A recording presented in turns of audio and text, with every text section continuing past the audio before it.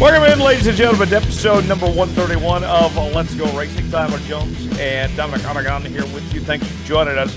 Short show today, as David is busy with some obligations this week, getting ready for the Tony Stewart smoke show going at Texas Motor Speedway, and no guest this week. But Dominic and I still wanted to make a point to get you guys some content and just bring you some headlines, talk about what's going on in the NASCAR playoffs. So not going to be the full-on show you normally would expect, but didn't want to leave you guys without something. And so with that, Dominic, appreciate the time as always, my friend, and you joining us. Dom, let's get right to it. AJ Allmendinger wins at the Roval, was very emotional. And, you know, you and I were talking before the show. This is a unique situation because Kaulig Racing has not had the success that they would have hoped for, right? Justin Haley's leaving at the end of the year, going to Rick Ware Racing. AJ Allmendinger was hoping to get a win at one of these road courses at some point this year, getting the playoff. It now finally happens.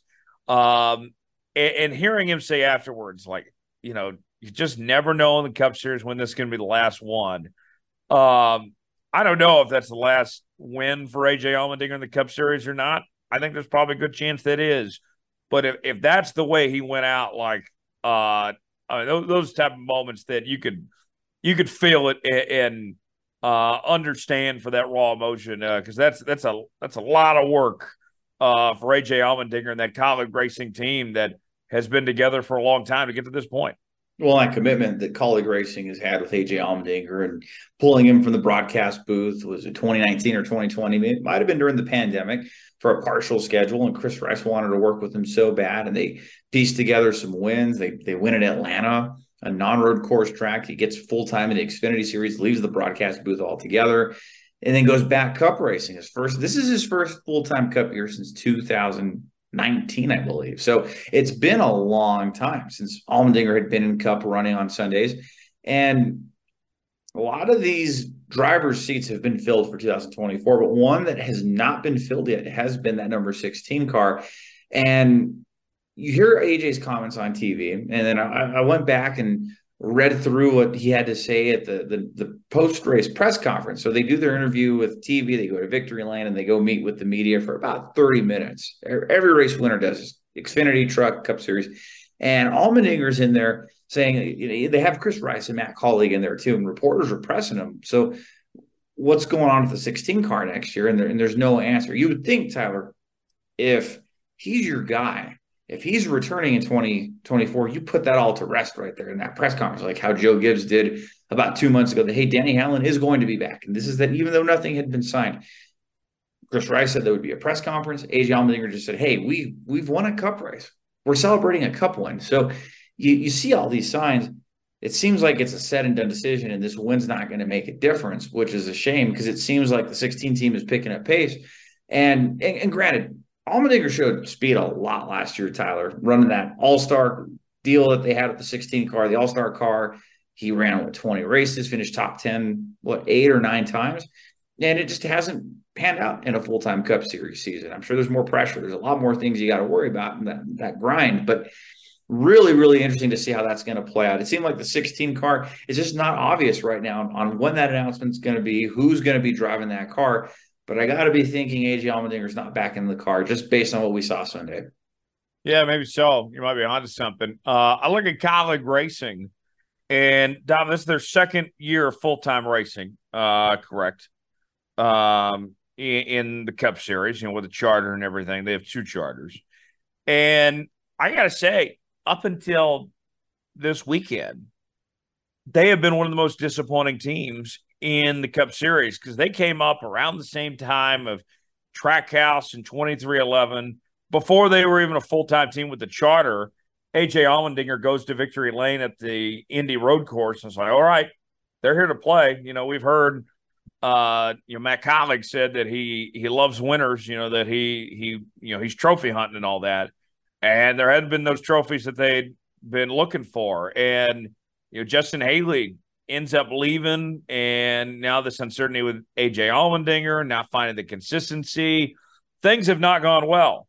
And to make matters worse, like, no offense to any Daniel Hemrick fans out there, but I don't think Daniel Hemrick is the solution that they should have been looking for. Like, if it, to me, I wonder, like, why this team can't figure it out. They had such a successful Xfinity program, but it has been a struggle for them to compete at the Cup level. They have money, they have resources. I know ECR engines have not been that great really since midsummer, but this might have been the breakthrough they needed, because it has been a rough go at it for them at the Cup level as of late.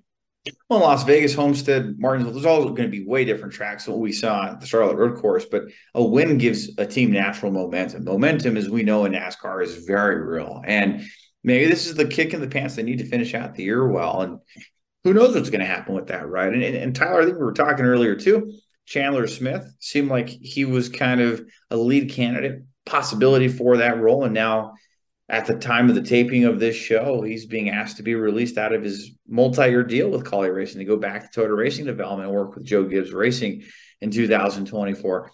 We'll see what comes of that. Another name they got floated around, Matt DiBenedetto. But I really think this all comes down to the almighty dollar. Justin Haley not really necessarily bringing a lot of funding to the table, and Matt Kaulig running this with the Leaf Filter company that he owns.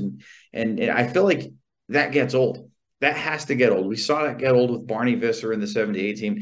That got old years ago with was it Dyegard Racing in the 80s and Cliff Stewart. A lot of these independent owners. And Cup racing is a whole lot more expensive than Xfinity racing. Absolutely. So you gotta figure, you want your team to be successful. It's not necessarily that you want a paid driver. You got to be able to pay the bills. You got to be able to have somebody in there that's going to be able to help keep not only the lights on, but your 15, 20, 30 people that depend on those paychecks at that race team.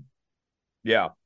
But a big day for AJ Allmendinger. Happy for AJ and for him to get that win. Long time coming, and it was awesome to see. Yeah. The race itself, I'll be honest, Dom, looking at the highlights and everything, AJ led most of the race. It wasn't much of a race up front.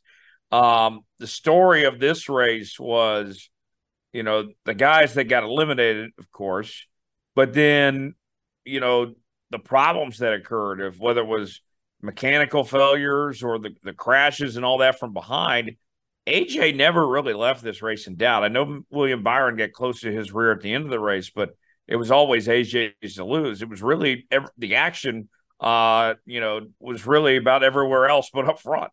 Oh, absolutely. And I would say at the beginning of the race, too, Tyler Reddick looked like the strong car. 23-11 looked really strong. I even made the comment that Bubba Wallace really stepped it up this playoffs. I got to give credit where credit's due. That 23 car looked really fast. When do we ever talk about Bubba Wallace running well at a road course, qualifying in the top 5, running inside the top 10? I believe he collected stage points at 1.2. And granted, the race didn't fall the way he would have liked, but there were some good comers and goers. But more often than not, you saw that 16 car up front when it counted. Chase Elliott leading laps. Had strategy fallen a different way with the cautions, and maybe we'd be talking about Chase Elliott winning that race. But the dominant car got the win, much like how we saw with Michael McDowell at Indy, William Byron at Watkins Glen. If you started out front or had a really good opportunity to race up front, you were going to finish up front unless it was something you were doing. And we did see that with AJ Allmendinger this weekend.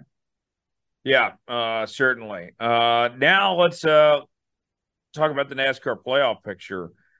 One guy in particular, Dom, as we transition to the playoffs, Denny Hamlin, you talk about timing, secured the points in those first 2 stages, then has a problem that final stage. Denny is very fortunate that things happened when they did and didn't affect him. Now the points reset, and here he is just, 9 points back from the lead, like nothing ever happened.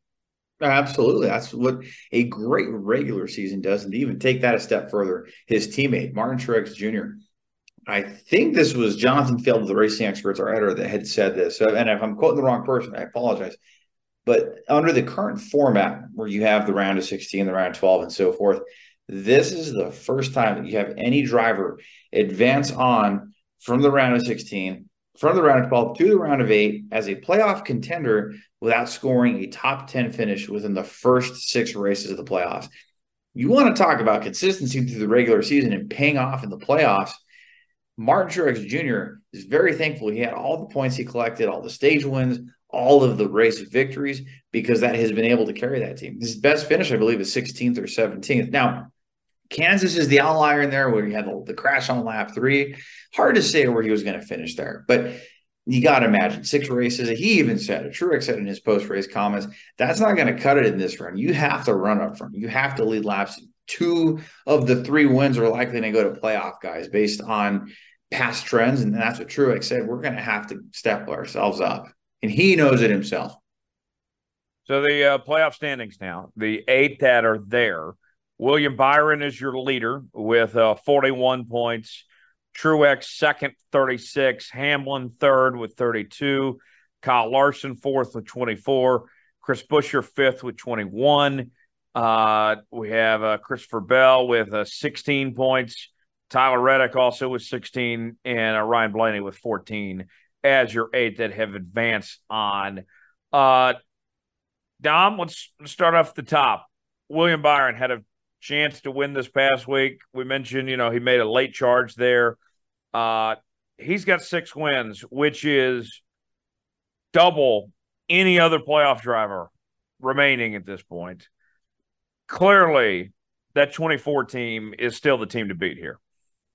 I got to imagine, too. I know setups change, and there's so much that doesn't really carry over that maybe would have carried over 20 or 30 years ago. But you got to think, you've won the March Las Vegas race, and you're coming back to this opening round of 8 race in Vegas this weekend. You got to think there's some momentum there. You got to think there's a lot of confidence in that 24 camp. Who's to not say that they can't go out and sweep and go make that first playoff championship 4 appearance in the Cup side? Yeah, they're going to be a force to be reckoned with. Denny Hamlin, meanwhile, got 3 wins. We've seen him run, for the most part, other than this last week at Charlotte, pretty well throughout this playoff to this point. And taking on, kind of the outspoken villain role of some sorts. I know that Jeff Gordon and him had a little bit of back and forth the last couple of days here. I like this Denny Hamlin. And you and I have talked about it all throughout the season. He has taken a much different approach than what we've seen his entire career. He's loose, and the way that he's approached this playoff, basically just giving no Fs, right? I mean, Yes. he was out there acting like he's got nothing to lose at this point. Absolutely. He said maybe he has. He said he's come to grips without winning a championship, that he could finish his career without a title. And maybe when you get to that point, Tyler, and you really believe that mentality, it's just that I don't give a you-know-what mentality, and I'm just going to go out and do my thing and be the best driver I can. And maybe it's that mentality that has carried him differently in 2023. It is definitely a different Denny Hamlin. Yeah. Byron and Hamlin, I feel like, are the favorites to win that championship when we get to Phoenix here. Who do you think is the next guy that could play spoiler, that could get in the mix, that could go on a run here in the rest of this playoff run? Well, yeah, that is such a great question and very convenient for me, because I think it would be that 4th guy on the grid, with Kyle Larson being the 4th seed now in this round of 8, who has advanced to the championship 4, and he won at Phoenix in 2021. Kyle Larson and the 5 team can really get it done. If they can, Cliff Daniels and Kyle Larson are not afraid to go outside of the box and go with some radical changes. And Cliff Daniels, of all the crew chiefs you hear on the radio, he knows how to get the best out of Kyle Larson and how to bring out the best in him and just pep talk him on the radio. And it's not like this rah coach thing. He really knows what he's doing on top of that pit box, gets the most out of his driver. And that's a good leader right there at the number 5 team. Yeah, I think so. I think that 5 team is going to be interesting.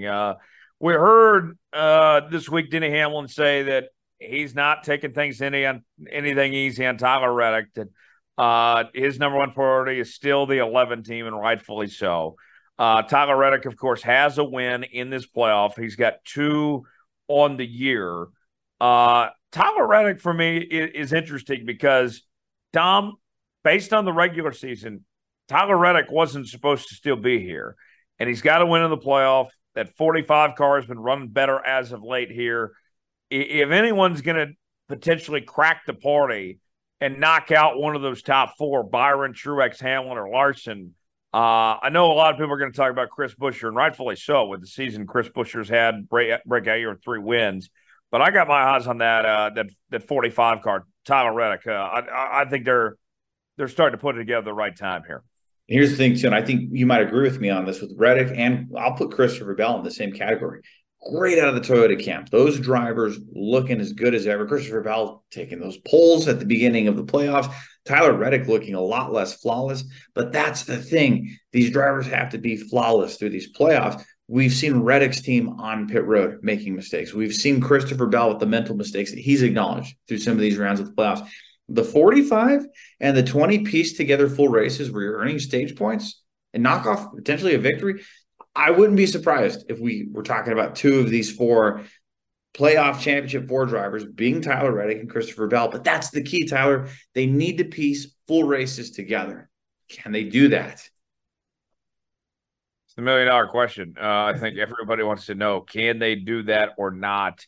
The upcoming playoff schedule for this round, the round of 8. Let's tell you about that real quick here. We begin in Las Vegas this weekend with the South Point Casino 400. Then next weekend, we go to Homestead, Miami for the Mobile One 400. And then we wrap up the round with Martinsville with the Xfinity 500. Very interesting setup here, Dom. 2.5-mile tracks that are very different from each other, by the way. Mm-hmm. And then go short track racing at Martinsville for that final playoff race before the championship round here. I think that you are going to see your typical names. I would be, I'll put it this way, I don't see there being too many surprises because these are your quote unquote bread and butter tracks that the cream should rise to the top at.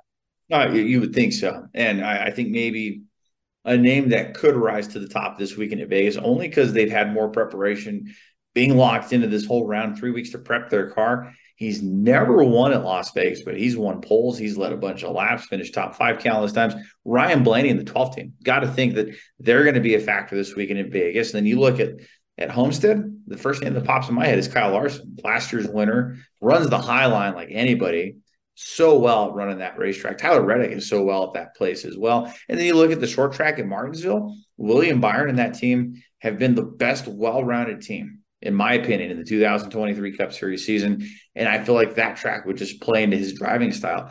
You're going to have a lot of these front runners be guys that are in that round of 8. They have made it this far for a reason, and they'll be running up front for that reason.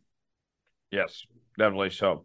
Dom, got plenty to discuss in our news and notes segment this week. Where do you want to start? Well, let's start with some more silly season. On Tuesday, October 10th, it was announced on his social media, and I believe there's going to be more to the announcement, that Carson Hocevar is going Cup racing starting in 2024. Carson Hocevar will replace Ty Dillon in the number 77 Spire Motorsports Chevrolet entry in the Cup Series in a multi-year deal starting next season.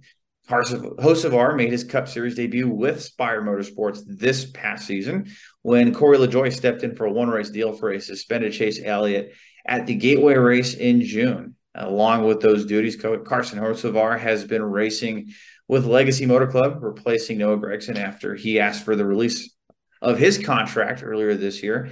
And Tyler, I got to say, that's a good move. We've seen consistency with Carson over the last 6-7 weeks. And he even said, I think in one of his comments, I feel like God built this car for me. It's just, there's something about this car that plays into his driving style, and he's getting the most out of that equipment. I got to imagine he's going to be doing that next year in that 77 team.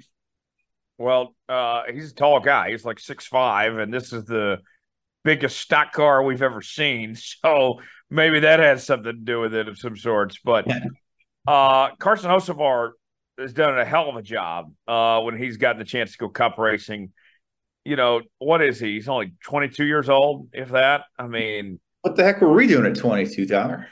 right? I mean, he is doing an incredible job. I normally, Dom, am of the belief of that you should go through each series and get plenty of seat time and experience. But Hocevar has, filled in Cup racing and been competitive and, outrun his competitors, done a great job with multiple teams, getting to ride for Spire, for Legacy Motor Club, and done a really good job. And he's proven that he's more than ready to go Cup racing.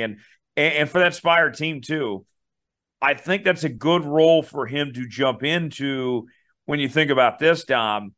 He's not being asked to go hop into a Gibbs car and try to go make the playoffs. He's being asked to go elevate that Spire team, which you look at their last couple drivers, they don't really have much more to go from the bottom than up from here at this point, because the performance of that 77 car the last few years has not been good. So the level of expectation for Hocevar is not that high right now, which that's good for a rookie driver, I think, in his situation. Absolutely. I think Ty Dillon is your lowest of all drivers that have made every start this year, all 33 races, by a mile as far as the points acquired, point standings, etc. And I think it could even be safe to say, Tyler, let's call a spade a spade. Corey LaJoie and Ty Dillon are not getting the same equipment, or at least that's what it appears to be on the surface. Maybe that changes next year, and I could just be looking at something that's not there. But you got to imagine Carson Hocevar will crack the top 30 in points, score a couple top 10 finishes at the very least. If trends continue from this year into next year, Carson Hocevar will elevate that program, and that will be a successful season for that organization. Yeah, I think so. Good find there with Carson Hocevar there. What else we got going? Couple more headlines here. So the Homestead race we were just talking about has a new title sponsor. And we typically don't cover sponsor news, but this one is just too good to not discuss. The Homestead Miami Speedway race, the following the Las Vegas race weekend, will be renamed the Forever 400, presented by Mobile One. Mobile One paying tribute to the retiring Kevin Harvick. And Harvick's done at the end of the season. Tyler kind of gives those feels of when Phoenix Raceway renamed it to Jeff Gordon Raceway for the day in 2015. Maybe not quite that level, but really cool to see a NASCAR owned track, or just a track in general. All these tributes they've been doing for Kevin Harvick, and kind of like a Jeff Gordon-esque kind of right off into the sunset here. Hey, we're gonna have your name attached to the race. So whatever the record books show for that race, Kevin Harvick's name will be attached to it. Yeah, very cool. It would have been awesome if he would have gotten the win at Talladega after everything went about, of the win being the second place finish taken away. Maybe it wasn't so great that he didn't win that, but going to a place that he's won a championship at, that he's had success at there at Homestead, it'll be really cool. And I know that we've talked about all year, Dom. We've known that Kevin Harvick was retiring, and he made that well known. But I still feel like that kind of has been pushed to the wayside of sorts, that it's been kind of forgotten about, as crazy as that seems. The season's been so exciting, so entertaining, and maybe because it's not a Jeff Gordon or Jimmy Johnson or Dale Jr., but maybe Kevin hasn't gotten the fanfare that he really deserved, and this should be good for that. It should be, and like you look at the number, 60 wins and not missing a race since April of 2002, and one of the longest consecutive start streaks in Cup Series history. There's a lot to celebrate with Kevin Harvick, and of course the way he took over the premier ride at Richard Childress Racing with the death of Dale Earnhardt, just being thrust into that role. There's not. It doesn't seem like there's as much appreciation for Kevin Harvick as there should be, like you said. He's a very underrated driver, in my opinion. Yeah, I think you're absolutely right about that. Matt Kenseth in the news. Speaking of retired drivers, Matt Kenseth is coming back to the sport, but in a different role and capacity. It was announced on Tuesday, October 10th, Legacy Motor Club will be employing Matt Kenseth in a competition director sort of role effective immediately. So Tyler and I were talking about this before coming on air, and from what we gather on this role, Matt Kenseth is going to be working somewhat like a driver coach role, working with Eric Jones and with John Hunter Nemechek come 2024. But Jimmy Johnson hired him effective in October of 2023 in preparation, you got to imagine, for the next season. That's a great hire, Tyler. What better to learn from somebody who's won a championship, who's won a Daytona 500, a Southern 500, and arguably has the best dry sense of humor? You got to imagine that's going to jive well with everybody he works with. Well, and there's an interesting irony to this that he is essentially going to be the driving coach of some sorts of Eric Jones, the man who took his ride at Joe Gibbs Racing. Like, to me, that's a funny storyline. I know that was years ago, and I'm sure there's not any bad blood towards Eric Jones because, Eric Jones, it's not his fault that Matt Kenseth lost his ride there in that circumstance. But it is funny how these things circle back the way that it is. But you got Jimmy Johnson there. You got Richard Petty, of course, there, and Matt Kenseth. Like, they have incredible personnel. Now they just need results to deliver themselves. And this is a guy, too, that we saw when thinking about these circumstances, Dom, with this transition to Toyota. This is a guy in Matt Kenseth we saw have immediate success after all those years of running Ford when he switched to Toyota. Granted, different car and everything, but he can help this team through this circumstance of knowing that he's done this before. Certainly. I mean, he made that swap over from Roush Fenway in 2012 to Joe Gibbs in 2013. He went from barely qualifying for the playoffs the year before and getting some lucky super speedway wins that included Daytona 500 to 7 wins, flat out dominating at different types of racetracks and coming up just short to Jimmy Johnson in the title line, and had that consistency throughout his 6-year career he had at Joe Gibbs Racing. So Kenseth, Toyota, Eric Jones, seems like there's some sort of reunion, some sort of thing here, and really cool that Jimmy Johnson's pulling all these different pieces with the team. I'm liking what Legacy Motor Club is doing in 2024, and it seems like they're trying to right the ship because we know this year was a very disappointing season. I feel like Johnson's putting a lot of pressure on the organization to perform in 24, but you're bringing in, you're making the right moves and bringing in, surrounding yourself with the right people, and that's what's going to be the big difference here. That big key is getting people involved, and they have some really good people involved with that organization. Yeah, I think so. Now, I got to bring up one thing real quick while we're on news and notes headlines. Front of the show, Brett Baer, Fox News special report, obviously done a lot of work with David, is going to be back on a Cup car this weekend for another friend of the show, BJ McLeod, in their Live Fast Motorsports car, the 78 Chevrolet, for his To Rescue the Constitution book that just came out this week. They got a special paint scheme and everything. I love it, Dominic, when we see people we like from different worlds come together and make this work. Like, our friend Matt Jennings was behind it all, putting it together. And, BJ and Matt Tiff, of course, great guys in their organization.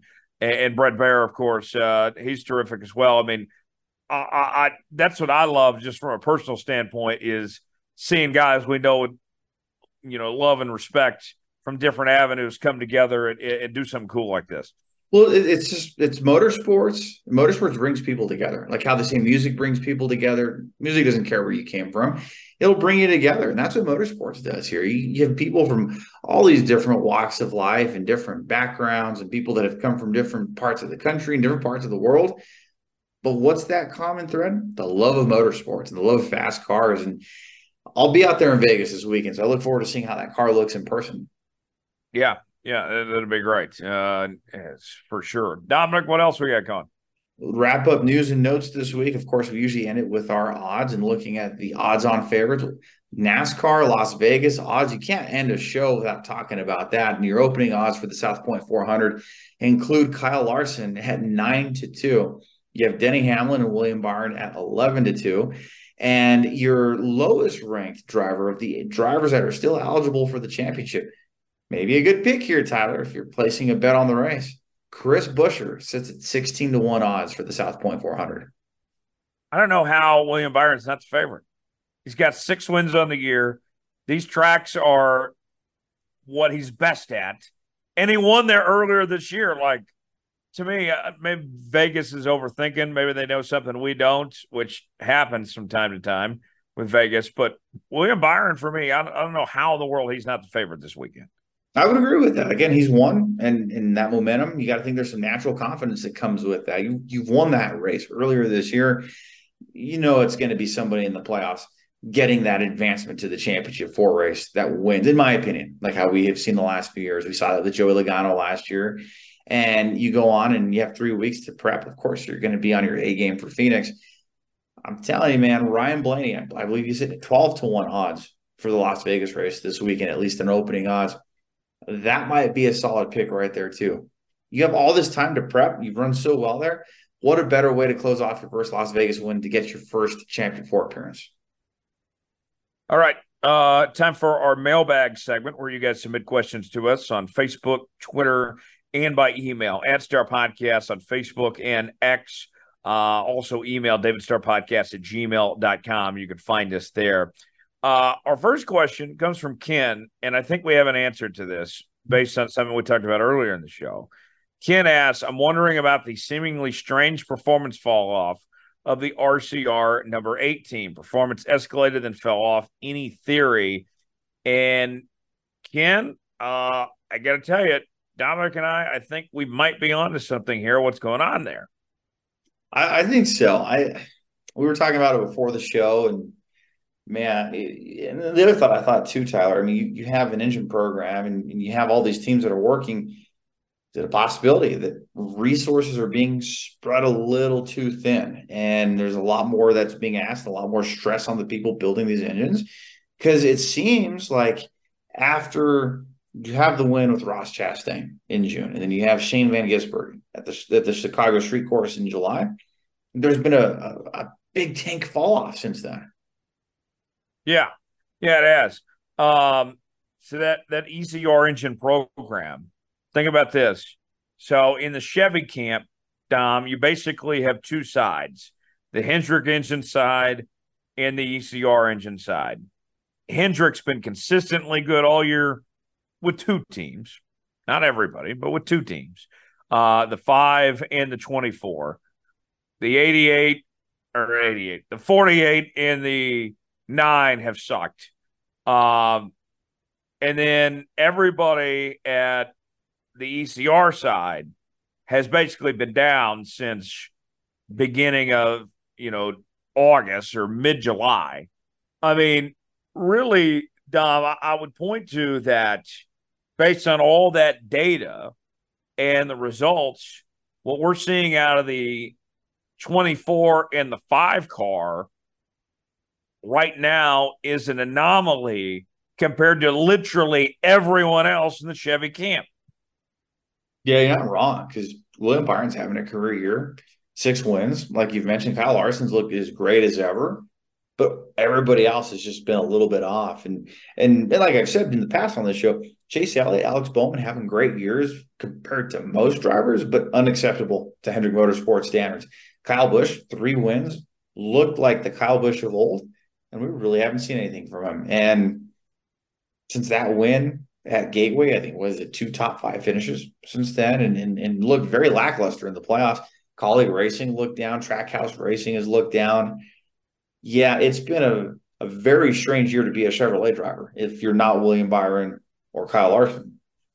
Yeah, and I wonder how those conversations are going to be this offseason. If the 24 car or the 5 win the championship, then Chevrolet, I think, is going to look past a lot of their issues and soak up that championship and all that. But if they don't, there's going to be some soul searching and some figuring out what can we do differently here and take those steps forward. Because, Dom, it's almost a scenario where, yes, the championship would do them great, and that's the ultimate goal. But if they don't win the championship, I think their problems within the organization, if they win the championship, then the problems within the Chevy camp could get overlooked. They absolutely could. David has said it so many times on the show. Winning fixes a lot of things. And you win that championship, you got on top for the 2024 season, you're going to overlook a lot of the shortcomings and the shortfallings of the 2023 season. And that could carry over into next year. I mean, this is the same car, and we haven't heard any big changes to the car for next year. I mean, you pick up basically right from where you left off. Absolutely. Yeah, absolutely. And momentum is going to be very real. And you have 90 days from the championship race to Daytona. That's just going to energize whoever wins the championship more, especially if it's the Chevy teams. They're going to be so thrilled. It'll be, you hope it's not a hangover season in the next year, but that momentum will be there. All right. Next question from the inbox comes from Aaron. Aaron wants to know, guys, I thought the schedule was underwhelming that was released last year. What was your thoughts on what NASCAR put together? Aaron, I'll start off with this one, and then we'll go to Dominic here. 100% I agree. The schedule was underwhelming. The Montreal deal falling apart at the 11th hour.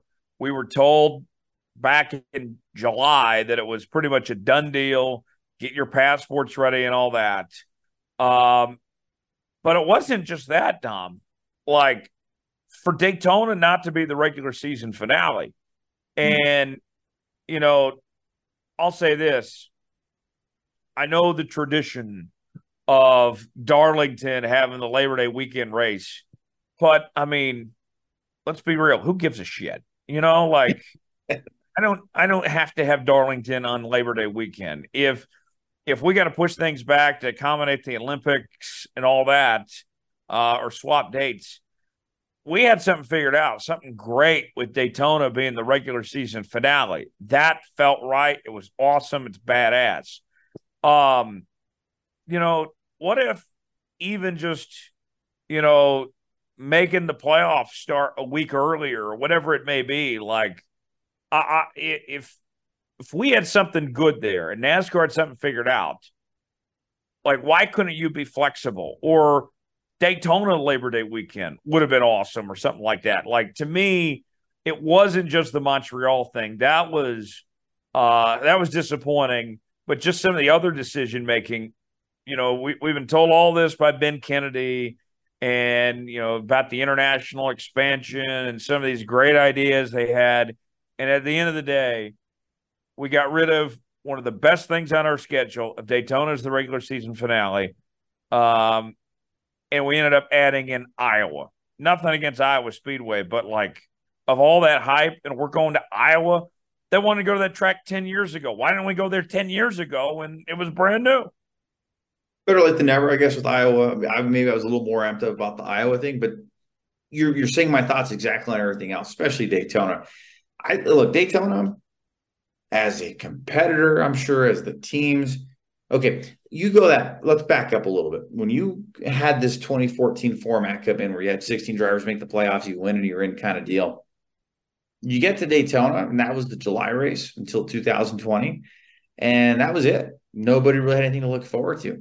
I think everybody in everyday life, Tyler, you need some sort of hope. You need something to look forward to. You had a crappy ass season. You still know you can be one of the 38 guys to go out there and win at Daytona in late August and still right the wrong and make the playoffs. And I feel like the magic of that is taken away. Maybe it was a little bit of artificial excitement, but for the teams, for the drivers, for the fans, most importantly, who make this sport possible, everybody wants a little bit of hope. And having Daytona as that last race of hope is taken away in the 2024 schedule. Now, is it a permanent thing? We'll have to wait and see. Maybe the Olympic thing made it a unique thing. Okay, we'll try something new here. But if you had something figured out, I'm with you. An 11 race playoff schedule is a unique thing. Could have been something to look at. But that hope, you're dashing the hope of competitors, the people who work on these cars, and the race fans who root for these drivers, especially if there's a season going disarray.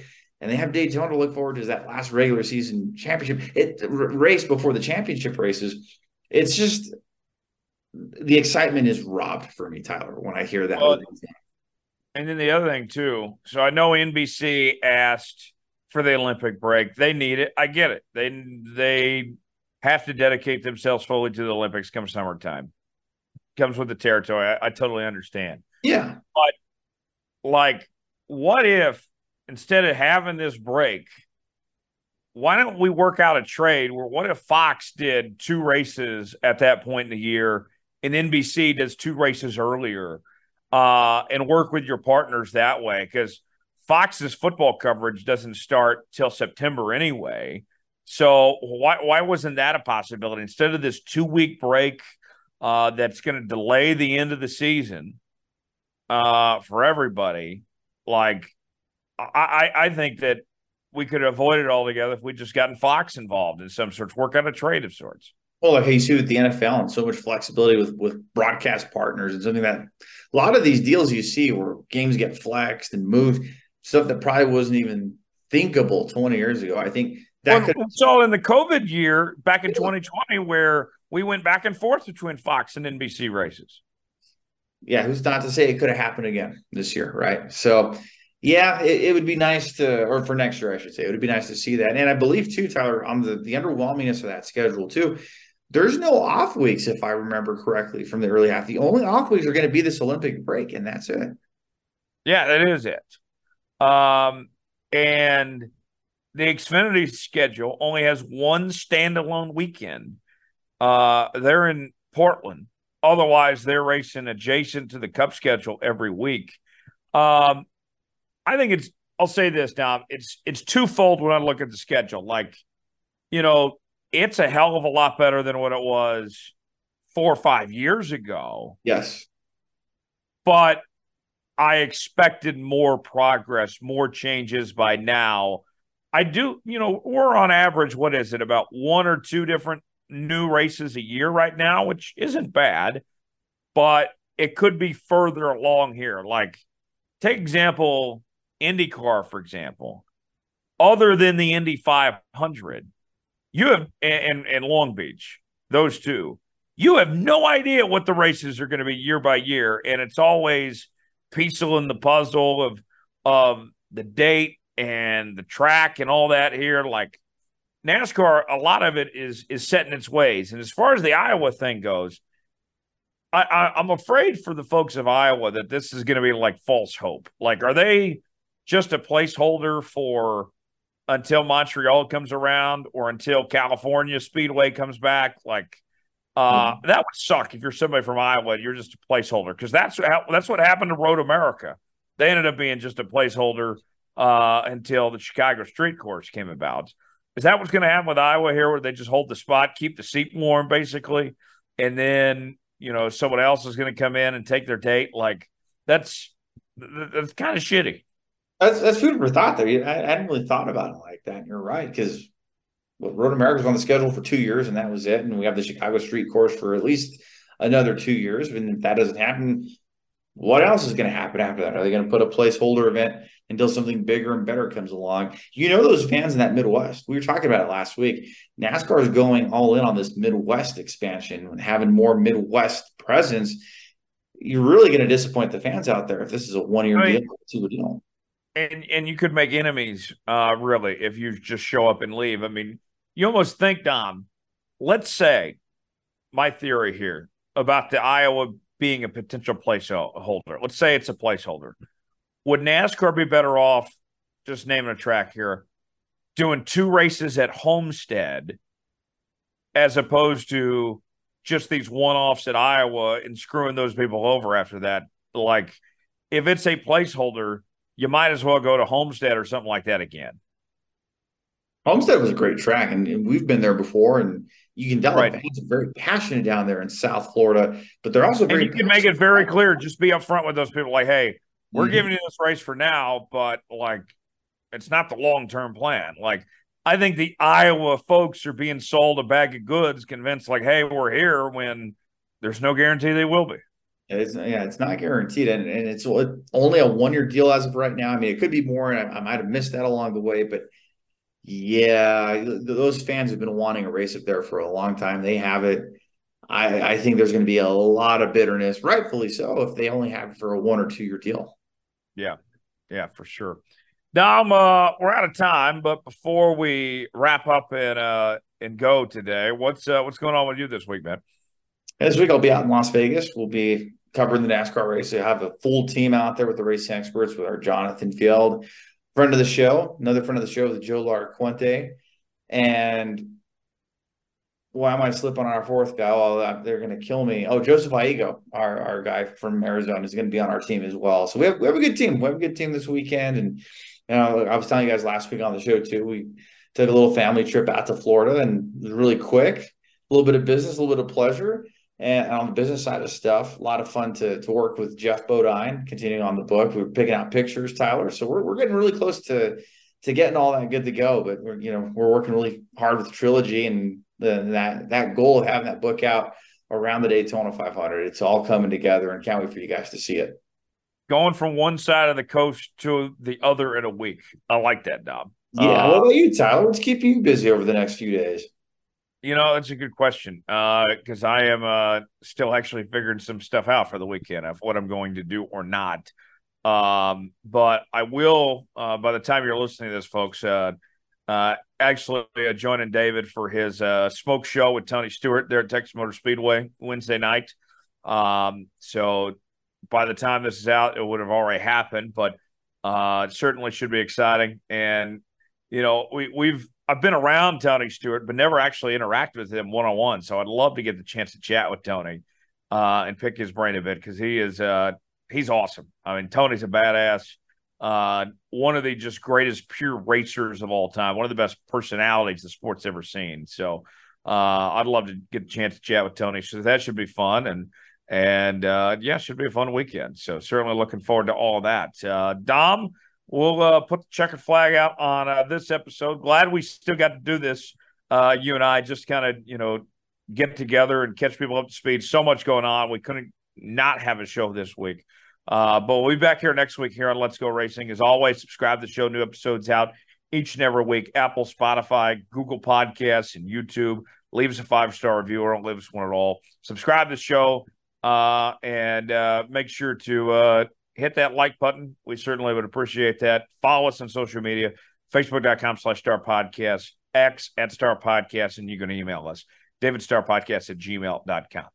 He's Dominic Oregon. I'm Tyler Jones. Saying so long. It's been another edition of Let's Go Racing. We'll see you next week.